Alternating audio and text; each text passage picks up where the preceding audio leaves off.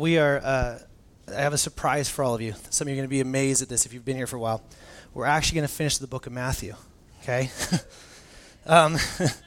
In May, okay? But so we're switching it up a little bit. So we just finished, we began the beginning of the year finishing up chapter 23. And chapter 23 it was a tough way to start, but again, the premise was I challenged all of you to have a year of authenticity. Let's not live a life of hypocrisy, but let's have a year of authenticity.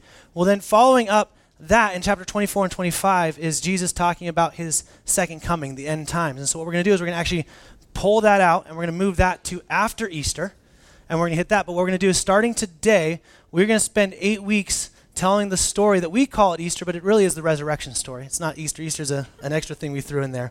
But it's telling the story of the resurrection. And so what we're going to do is we're going to spend every single week building up, telling the story of the resurrection. And then after Easter, we're going to do a little event surprise. I'll tell you about that later. But then after that, we're going to spend 2 months on the end times and then finish with the Great Commission. We'll be done with Matthew and May. Can you believe that? Unbelievable, right? So all that being said, when Jen and I first were married and young and had no kids and life was free and easy, and we love kids, but just you get what I'm saying there. Either way, we decided to go to Belize with some friends. And so we went to Belize, and it was really, really cool. And we decided, hey, let's go for a hike on this one day. And a couple of the locals had told us about this space that you can go on this hike. And so we drove up there, and they had, at the beginning of this hike, there was a number of different hikes that you could go in different directions. And I remember we walked into this little guardhouse or whatever they have, and there's pictures of the waterfall that's supposed to be at the top of this thing. And it's just this beautiful, beautiful waterfall. Well, then the guy where we're there is telling us, hey, just so you know, a couple things to be aware of. If you're in the jungle, that hike is not easy. There's at parts you're going to have to hold onto a rope and kind of climb yourself up. It's really, really narrow and jagged. It's also mating season for black panthers, and they can be a little kind of feisty at this time, so just watch out for those, right? Well, then on the way there, or the way from, I can't remember, we ran across this huge, huge snake and found out that there's one of the world's most poisonous snakes live in this area. And so we're sitting at the bottom of this thing, and we're with the friends, and we're kind of going, okay, you can see that moment of ignorant and foolish to wise and smart, right? The ignorant and foolish are like, hey, let's do it, guys. Let's go. This can be fun. Who knows? We might see a black panther. I've never seen one. Who wants to see one of those, right? Like, this could be amazing. And then others that had this kind of this fear of, that sounds bad. There's a lot of bugs. It's a long ways away. There's no way to, we don't have phone service. There's no other way out. So if we just kind of go up and we're up there and something happens, we're in a really, really tough spot. And so there's this kind of this group setting. And what was unique about it is we ended up doing the hike. It was, in parts, it was fairly easy, but in the parts it was pretty hard. We did not see a snake or black panther until the way we were driving away, and it covered the whole road. It was huge, but either way, I tried to poke it with a stick. Bad idea. Either way, so we saw, and it was in there. But when we got to the top, what we found at the top was unbelievable. First off, it was this gorgeous waterfall that you could swim into, this crystal clear water that was like perfect temperature after a hot climb, and you could just overlook the hills of all of Belize. So you were seeing everywhere, and it was magnificent. But that's kind of like, not really, but it's a picture of what we're at in Matthew chapter 26. Matthew chapter 26 is kind of the end of Jesus' life, culminating on the cross and the resurrection and where we go. And so we come to this spot, and it's the same feelings can be provoked if we don't just look at this as a story that we've read 100 times, or if you've been in church, you've heard it over and over and over again. But the same provoked thoughts can happen to us. One is of fear. This kind of this gross fear where you're like, I'm not sure I can do that. I'm not sure the end of that makes sense. And then this other one is this level of kind of beauty and excitement. Like, wait, what's going to happen? And that's what the narrative kind of tells us. And we're in Matthew, and obviously it's in all 4 Gospels. You can get this narrative in a different way. But in Matthew, he's setting the scene for what's coming. And what's unique about it is that you and I, we've read this 100 times, we've seen this 100 times, we've experienced it, and so a lot of us, we just kind of read it as history. Okay, this happens, great, Jesus dies, goes to the cross, we move on. But what's going on in this time when Matthew is telling this narrative where this was, there was so much tension in this, so much tension. And what happens is in this story, all of us, if we would actually just allow ourselves to sit in it and not just read it as some kind of history and turn the pages and get done with it, in this story, my bet is that all of us at one point or another can identify with one of the characters in it. We can identify with some of, maybe it's the gross denial we see at times, or maybe it's the beauty that we see in it, but we can identify ourselves across the board to one of these characters. And so my challenge is, as we look at this and we spend an extended period of time as a church to kind of go through what this resurrection and the cross means, if you would just keep one thing in the front of you. Without the cross, if the cross never happened, but the incarnation, Jesus was born into a virgin, and all those amazing prophetic words of the Old Testament were came to fruition, but without the cross, everything's a loss. We're still waiting for the Messiah. Without the cross, we don't have the hope that we have today. Without the cross, we don't experience the freedom that we can experience today. Without Jesus walking through the cross and then walking out of the grave, we literally are kind of meeting for pointless reasons right now. Everything culminates on the cross of Christ. Everything is all of the history that builds up to it, all of the waiting building up to it, and everything that came out of it and us 2,000 years later is our point, and everything is around the cross. And if we remember that, and then think back to this time at the amount of tension, they estimate some 2 million people in Jerusalem around this time. I mean, just chaos ensuing in Jerusalem, where people are getting ready to gather around a Passover event that they're celebrating the freedom that God had given them through Egypt and their imprisonment there, and they're being ruled there. And now they're on the heels of wanting freedom from Rome's occupying them. And so there's this tension in place where every single person is moving in this system where it's so volatile. It's so explosive. And there are some that are seeing Jesus as he walked in, and they're having this trial, Hosanna, Hosanna, and they're claiming that he is the Messiah, which is offending the religious leaders and everyone else that's in place. And so the tension is it's at a boiling point. And in the middle of this tension, what Matthew does so beautifully is Matthew tells a narrative from the point of Jesus as the Messiah King. And so when we look at this story, as we dig in, I want to challenge you guys to look at it not as just, oh, look what Judas did or Peter or anyone else, but start asking some present day implication questions. Are there ways in my life where I am denying Christ? Are there ways in which I can betray Christ? Are there ways in which I can be called beautiful for what I do with Christ? What are the areas and what are the characters in which we align ourselves with? Because you're standing kind of at the foot of the summit of the mountain.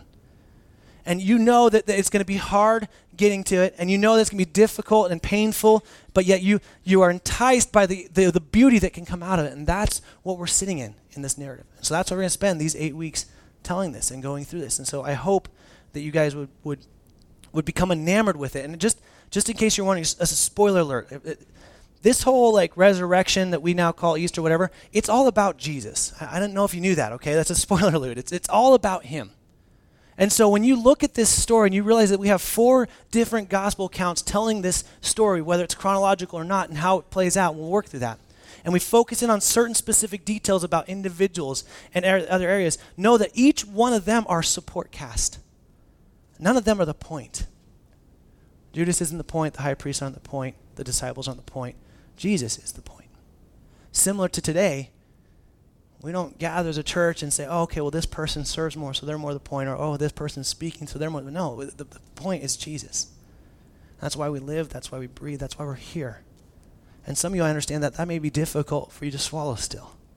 You may be wrestling with that very thing. And so my hope is as you look at this, as you look at the narrative, as we look at the unfolding of this story, and we see what God has done in this, that you would become, the word I was using, enamored with it. Amazed at what God has done and preserved for us to experience and to read and to know some 2,000 years later. So I'm going to pray. If you guys need a Bible, slip your hands up. The ushers will grab one for you and give it. If you don't, otherwise, if you have one, turn with me to Matthew 26. I'm going to pray for us. Heavenly Father, you are good in so many ways. You are faithful in so many ways. And as we look at what we now call Easter, which is obviously not what you had in mind when you called it that, as we look at the crucifixion and the resurrection, God, there are so many present-day implications, so many ways in which that should affect my life today and not just some distant future. I pray that no matter where we are in this room, God, no matter where we are, whether we are close or far or confused, I pray that you'd bring about your cross and your truth and your grace to every single one of us. And it would in turn change us not to be a better version of us, God, but to be a more Christ-like version. pray all this in Jesus' name. Amen. So Matthew chapter 26 is where it picks up here. Jesus says, when Jesus had finished all these sayings, he said to his disciples, now all these sayings include what we had talked about over this last month in 23, but it also includes chapter 24 and 25. So obviously we are going to hit those sayings afterwards. But after he'd finished all of these sayings is when he comes in. He says, you know that after 2 days, the Passover is coming, and the Son of Man, which is his favorite term for himself, will be delivered up to be crucified. Now Jesus says in the beginning of this, where he's like, okay, just in case, he spent a bunch of time talking about the second coming of the Christ, and what does that look like, and the end times, kind of that idea. It's like he needed to jog their memory again. It's been a while since I've told you this. I mean, I've told you this probably half a dozen times, and you seem to keep missing it, disciples. But let me tell you again, the Son of Man will be crucified. But what's unique about it is Jesus doesn't say, hey, the Son of Man must be crucified. The Son of Man is going to be crucified. He says in 2 days. Jesus comes right out and says, look, in 2 days, I'm going to be crucified. And he says that as clear as day to his disciples. And so he says, in 2 days on the Passover. Now, what's unique is that would make, the days would end in the evening. So sometimes it'd be 6 o'clock on a Wednesday. That would be considered Thursday. So the days can kind of shift, but most likely all of what he had just taught did happen right prior to this point, and we're 2 days before. But a couple of these other events aren't actually in this specific time. The chronological order is a little bit out of skew here in Matthew. We learn more of that from the other Gospels.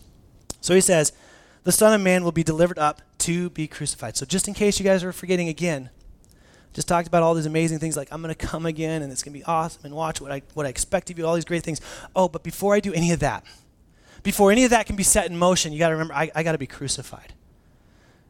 Now, I don't know if you've experienced death in your family, if you've experienced pain in that way, where you've been acknowledging, maybe you have a friend or a family member that was given a certain amount of time to live. And one of the most difficult things I struggle with is talking to people in that setting, and that's so selfish of me, but it seems so surreal to say, well, the end, we all know the end's coming, right, at some point.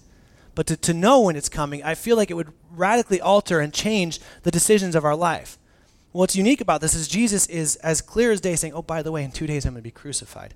And crucifixion, as we all know and we'll get there, is not exactly fun or painless or an easy thing. I feel like I wouldn't be present in any conversation the whole week. I feel like I'd be like, man, the whole crucifixion is just hanging over my head, like it's coming. So I'm just not sure. I'm sorry. Like, I love you, disciples. I'd love to teach you some stuff, but man, I just can't get this out of my head. And Jesus is fully present with his disciples. He's doing some of the most amazing and crazy teachings that we experienced through 23 through 25.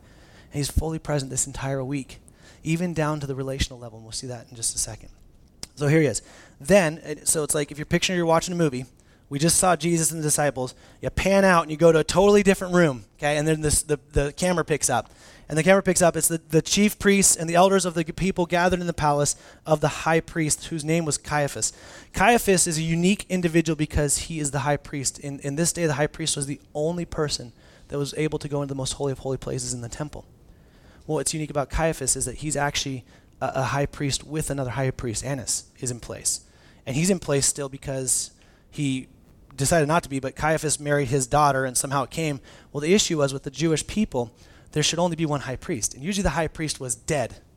Then the next high priest came in place. And so there's multiple high priests, but Caiaphas is the acting high priest. What's unique and what we can know from history, and we pick up from Josephus a little bit, is that Caiaphas was in office for almost 30 years.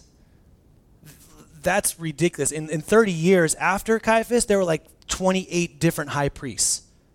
So what we know about Caiaphas is that he operates in such a way as a high priest that he was greatly appreciated by Rome.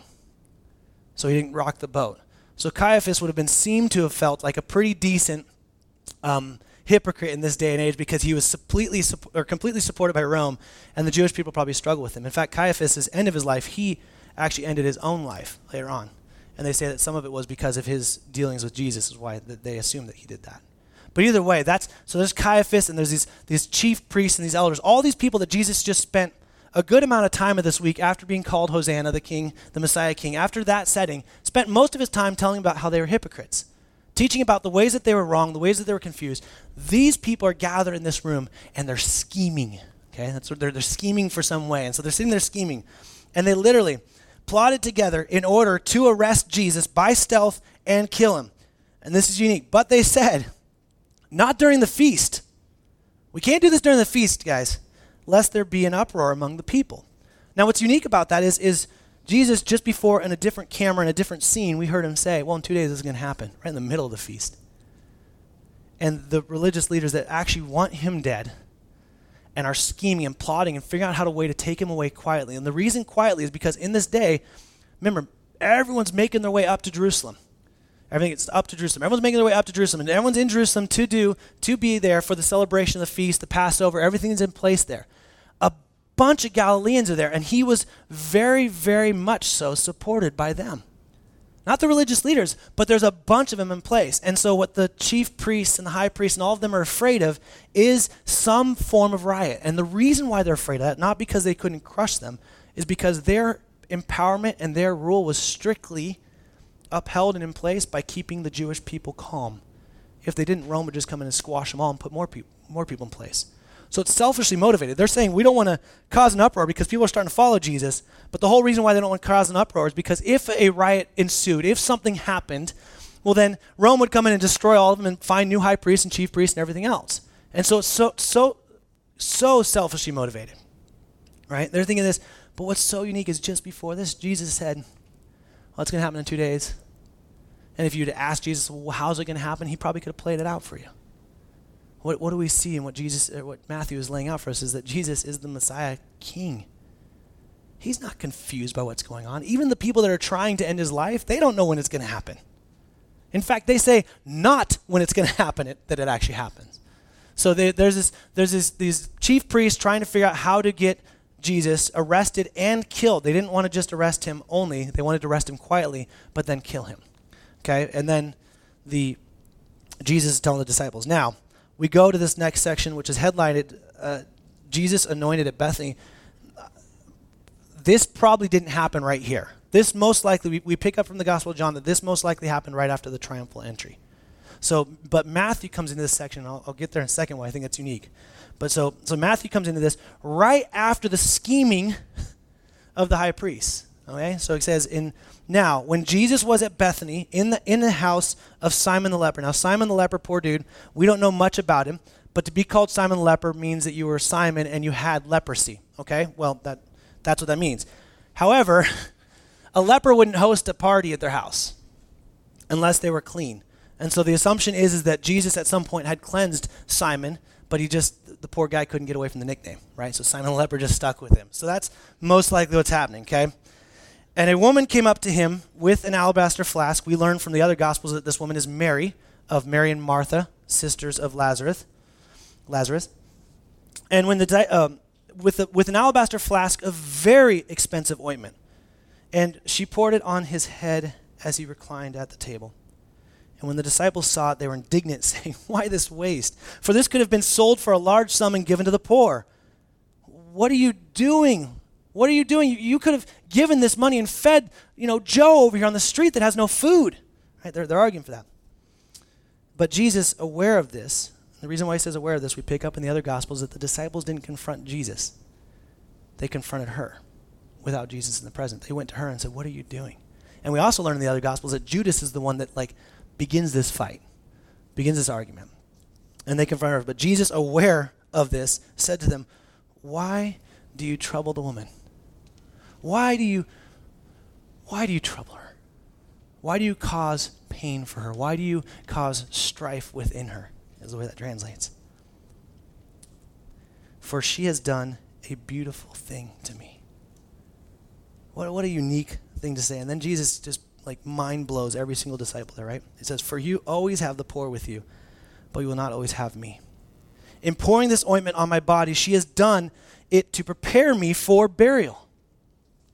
Truly I say to you, wherever this gospel is proclaimed in the whole world, what she has done will also be told in memory of her." What are we doing some 2,000 years later? We're talking about her. How awesome is that, right? Jesus' prophecy fulfilled. We're still talking about her. In fact, every gospel has this account of her. Now, what's playing in this situation is really, really unique is that Mary, we have this character of Mary, and I don't know if you've ever man, if I was a Bible figure, I wanted to be this person. After a little bit of studying, this may sound weird to you, I want to be Mary, okay? Because we know for sure two things that she's done. We get her story again in Luke 10. We pick up another story of her. And Luke 10's Mary and Martha and the disciples are there, and Martha's going crazy, like preparing food, and Mary's just sitting at Jesus' feet, and Martha's like, would you please tell my sister to help me? And Jesus is like, whoa, whoa, whoa. She's doing the right thing. You're the one in the wrong. So twice now we have Martha, who we assume is a great woman, right? And we have the disciples who we know are following. One of them we're a little bit iffy on. Going to get a lot iffier on soon, right? And we have all of them confronting this one woman, Mary. And both times she's confronted, the people that confront her are the ones that are corrected. And she is never corrected. So I don't know about you, but if I were going to be a character, I would love to be identified as the person that just didn't really care what was going around, but I was just sitting at Jesus' feet. And I know some of us are like, wait, what do you mean sitting at Jesus' feet? My assumption is that if I were to say to you right now, you know what, probably some of you can identify with Mary in a sense that you've not really spent any time with Christ. And you just need to sit at his feet. Some of you are like, well, wait, where's his feet? Like at the end of the bed, or is it the chair? Like, get past that, okay? Well, then what do I do when I'm sitting there? Well, nothing. Just sit and listen. Whoa, wait. Like nothing? Should I read something? Can I get, well, maybe, yeah, but really, what does he want from you? He wants you to be so enamored by him that you're just sitting with him and spending time. And what's so unique about this is the tension is so high at this time. And even if this is just before Jesus comes in and cleanses the temple and all that stuff, everyone's screaming Hosanna, and Mary takes out this really expensive flask of perfume. Now, a little context for that. Most of the women would wear a form of some kind of flask of perfume around their neck, and it was considered so much to be a part of them that they could even carry that still on the Sabbath. It wasn't extra weight in that way.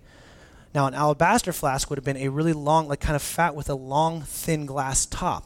And the way to open it, the only way to open an alabaster flask was to break the top. So once you broke the top, you had to use this stuff. Well, we pick up from the other Gospels that this perfume, had it been sold,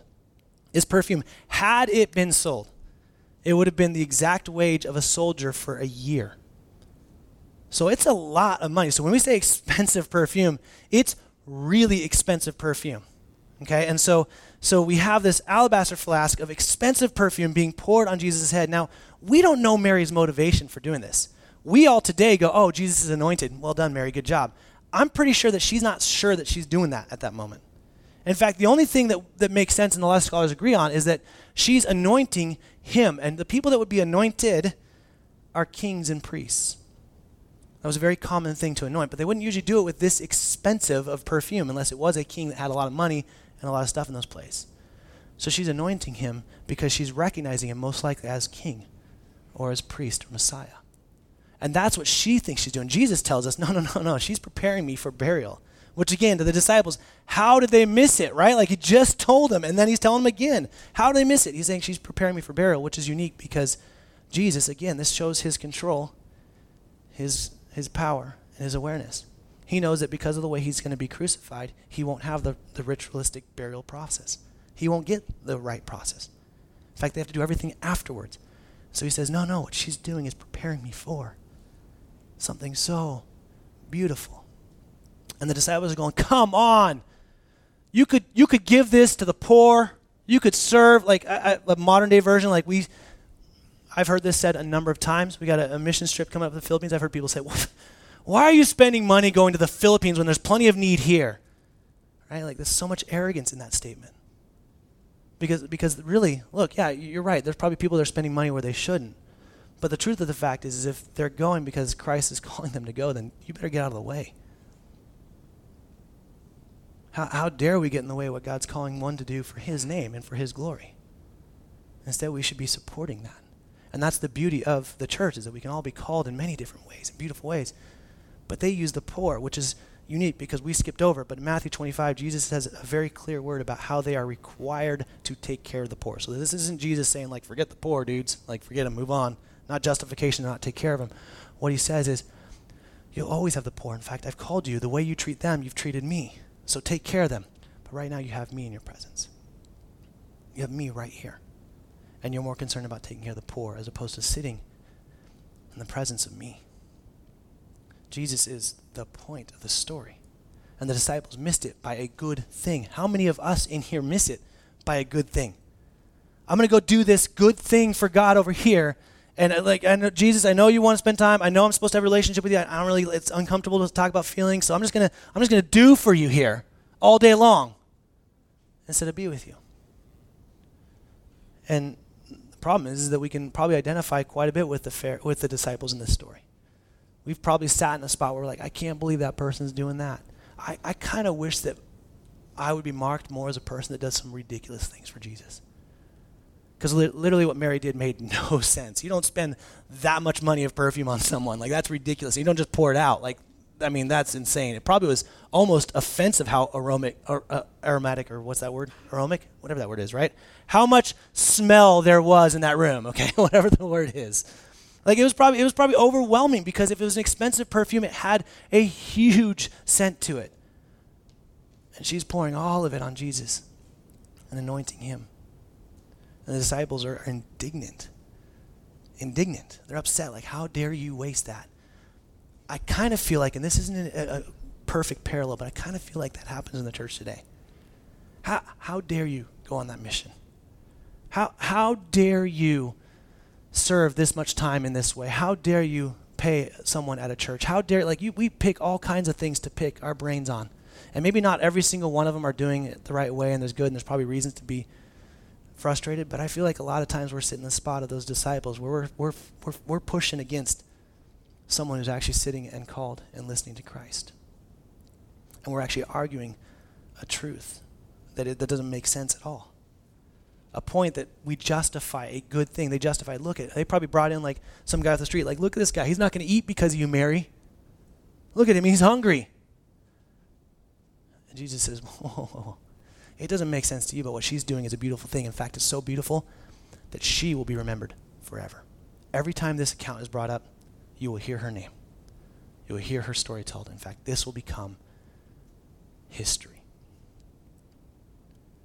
And then Jesus rebukes them. We don't get much more of that conversation.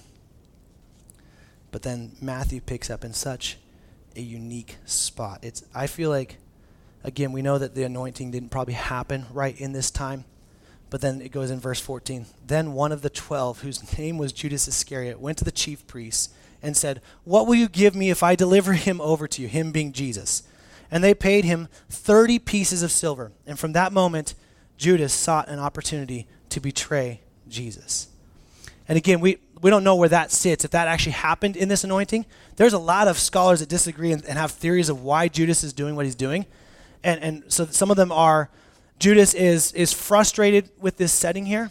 He can't believe the waste, and so it happens right after this, like that's his last straw. That's it, I'm done. Jesus is wasting so much money that could have been for someone else. I'm done with him and moving. Or maybe it's that Judas was, some scholars think that maybe Judas was in a hurry to see Jesus be the Messiah because he still was thinking that the Messiah was going to crush Rome. And so this was his way to kind of push it along. Ultimately, what we know for sure is Judas was selfishly motivated. He was selfishly motivated. And what Matthew does is, you got to pay attention to this. We don't see this sometimes. He says, one of the 12. He hits that first. He could have just said, and Judas. But no, he goes, and one of the 12. And what he's doing is he's putting weight on this. And we should sit and understand for a second. Wait a second. Judas is one of the 12. He's spent the better part of 3 years with Jesus. Serving. Like, Judas knew how Jesus liked his eggs in the morning, right? And how he liked his coffee. Like, Judas knew everything about Jesus. He'd experienced him. He'd walked with him. He had been trained by him. He'd been taught by him. He had seen a miracle after miracle after miracle. The closest person sends out to betray him. And he does it for 30 pieces of silver, which, by the way, is about 3 months' salary for a soldier. So he sells out Jesus for less than he's frustrated the alabaster flask is. How dare she waste? And he sells out and betrays Jesus for a third of it. Now, I know this is a hard question for us to think about, but when you look in the mirror, do you see any characteristics of Judas in you? Yeah, sure, none of us would ever say outwardly, I love to betray Jesus. But a lot of us in our actions do betray him. And I love that Matthew put, here we have this beautiful thing of Mary sitting at Jesus' feet, anointing him with perfume. And you know what he says? She has done a beautiful thing. Man, I cannot tell you how much I want to hear those words from my Creator. Bren, you did a beautiful thing. Not I did a bunch of good things, but a beautiful thing because her heart was in the right spot. She's focused on the right character in the story. And then there's Judas, who can't take it anymore. He can't handle the lack of power Jesus is showing, which doesn't make sense to any of us. Most of us probably sit here today and go, I don't know how Judas could ever get to that spot. But what's scarier, like we learned in the woes, is that a lot of us can get to that spot without knowing it. And Judas is at that spot where he betrays Jesus. What's unique is he betrays Jesus after Jesus has already said, hey, by the way, in 2 days I'm going to die. 2 days I'm going to be crucified. It's going to happen. So even in Judas's betrayal, we find not only is his betrayal in place and God is going to use that for the greater plan, but that God is still completely in control. He's not lost his hand in the steering wheel. He's like, I don't know where we're going. We turned right. I was expecting left. I didn't see that coming out of Judas. He's not confused at all. But as he chooses to tell us the narrative, he shows us this early on. So now the scene set, we know the disciples still are drastically confused on what it means to be with Jesus. We bring in Mary, which praise God for Mary, right? Where she comes in and she shows us this beautiful thing of just being fixated on Christ. I mean, fixated on him. Even when her sister and these disciples who she was probably intimidated by are confronting her, she still does it. And then we have Judas, who can't stand Jesus anymore and doesn't want to be in his presence, instead is looking for the opportune time to betray him. And all the while overlaying this entire thing is Jesus, who knows when it's going to happen, knows how it's going to happen, and knows what he has to do it. And so what we're going to do is the band's going to come up and we're going to worship again, but we're also going to give you an opportunity to take communion. And so communion is one of those things that, in fact, in a couple weeks, I'm excited, we're going to see the beginning of it. Jesus institutes it, and we get to kind of figure out the value in it. But communion is one of those things that we today get to do because of remembering what Jesus has done for us, remembering what he has done through the sacrifice on the cross. And so when we take the bread and we take the juice and we put them together, it's Jesus telling us that it's a visual aid of his broken body and his spilled blood. What's unique about it is he institutes this very thing in place of Passover, which is why every single person's in Jerusalem at this time. So the religious leaders didn't want it to happen over Passover, and Jesus says, no. This is the perfect time for it to happen. Because what I'm doing is something so unique and so big that no one gets it. Not even Mary understands how big what she is doing, and I'm doing. And so when we take communion, we celebrate not just what he has done for us, but we celebrate him to his entirety, who he is. We celebrate the promise of him coming again. We celebrate the promise of who he is in our life, and there are present day implications to this.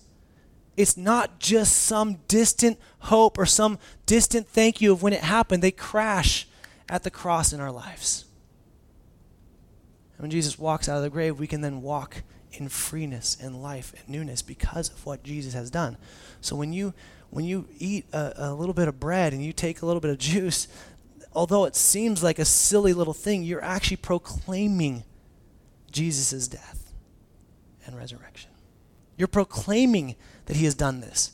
And so when you do it with a heart of saying, I'm not going to just let this be some story that I've heard over and over and over again in church and just let my brain gloss over. No, I'm going to sit at the bottom of the mountain and realize that this is something incredibly gross and beautiful at once, and I don't understand it, but yet I'm enamored by it, and I'm drawn to it, and I can't help but want to be more in this narrative. And that's the grace of God drawing you to this. So when you take communion, you take that in remembrance of what he's done for you. And remember, it's not just that Jesus was a good man, not just that Jesus was incarnated into flesh, but that Jesus lived a perfect life, was fully man and fully God, so that he could be the atonement that we all sang about before, desiring. The atonement so that we could say that we are whole and right because of what he has done for us. Not by our works, not because we gave to the poor, not because we did something extra amazing, but because we were willing to surrender ourselves completely to Jesus Christ. So communion is an opportunity for us as his followers to say, I proclaim this. That word to remember me is where we get amnesia. Don't forget is the way to say that. Don't forget what I've done for you. And I think a lot of us have forgotten. And I think if we're honest, a lot of us, when we look at the characters in this and we sit at the base of the mountain, we realize that there's probably a lot of ways in which when we look in the mirror, we can see aspects of character traits that maybe we wouldn't want to be in this narrative. But the most beautiful part is that is through the blood and the broken body, we don't have to remain that character. Or we don't have to stay in that spot. Even in complete denial, we see that in Peter. He still doesn't stay there. Even these disciples missing it completely, they turn into people that carry out God's church after he's gone. So the story isn't done. In fact, the story's begun. So what we're going to do is I'm going to challenge you guys, encourage you. Karen's going to put it up on the screen for you. I want to encourage you guys as your family. So if you have kids, do this with your kids. If you don't have kids, just as individuals. I want to encourage you guys to actually, it's only 2 chapters. So this week 1, I want you to read Matthew's chapter 26 through 28. I want you to immerse yourself in the story. And the next week we'll have you read Mark, and then the next week Luke, and then the next week John. And the goal is that by the end of these 8 weeks, we'll have worked our way through these stories twice in these gospel accounts. And what you'll find is as you spend more time in it, as opposed to just glossing through it like we normally do, Easter's coming up, do something crazy, okay, great, we're moving on. Instead of slowing it down a bit and looking at it, we realize that this wasn't some day. This was the culmination of everything we believe. Without this, it doesn't make sense. We will share this on Facebook each week. We challenge you guys to read it with your kids or individuals and jump in. And while reading, I challenge you to ask these questions. Who do I identify in these characters? These sub-characters, because obviously you're not Christ. We're called to be Christ-like, right? But where do I identify with these people? Where am I seeing my life line up? Like, wow, today I'm probably more betraying Jesus than I'm following him. Wow, today I really finally figured out that God has shown me what it meant to sit with him and to just be in his presence. But you're going to identify with one way or the other. And so when you can take communion, instead of passing it, we're going to take communion. You can just go get it. There's 2 lines. You can grab it whenever you want and just take it whenever you feel led. But remember, you're doing so to not forget what he has done for you. And to not forget isn't to just drink and partake. It's to live in light of those implications. Let me pray. God, thank you for sending Jesus Christ. Thank you for being in control in an incredibly chaotic time. Thank you for preserving 4 accounts of this amazing, amazing formative event in our lives. Something that without it we are lost, without hope. Without it we are scared and afraid, God. And I know that maybe some of us walk in fear today. Would you help them to not forget who you are and what you've done and how far you went through Jesus Christ for us? God, would you help us to receive that, like Danny was saying early on, receive the grace and the love and the hope that is found in Jesus Christ alone. Would you help us surrender to that and let our lives be not just empty vessels walking through time, excited every moment, every now and then for who you are, but instead enamored by you, fixated on you. May we be able to, may we be amazed at how much our desire is to spend time with you because of what your Spirit's doing in leading us to you. God, may we be a people that are willing to do ridiculous things for Jesus and for his glory alone. We pray all this in his name.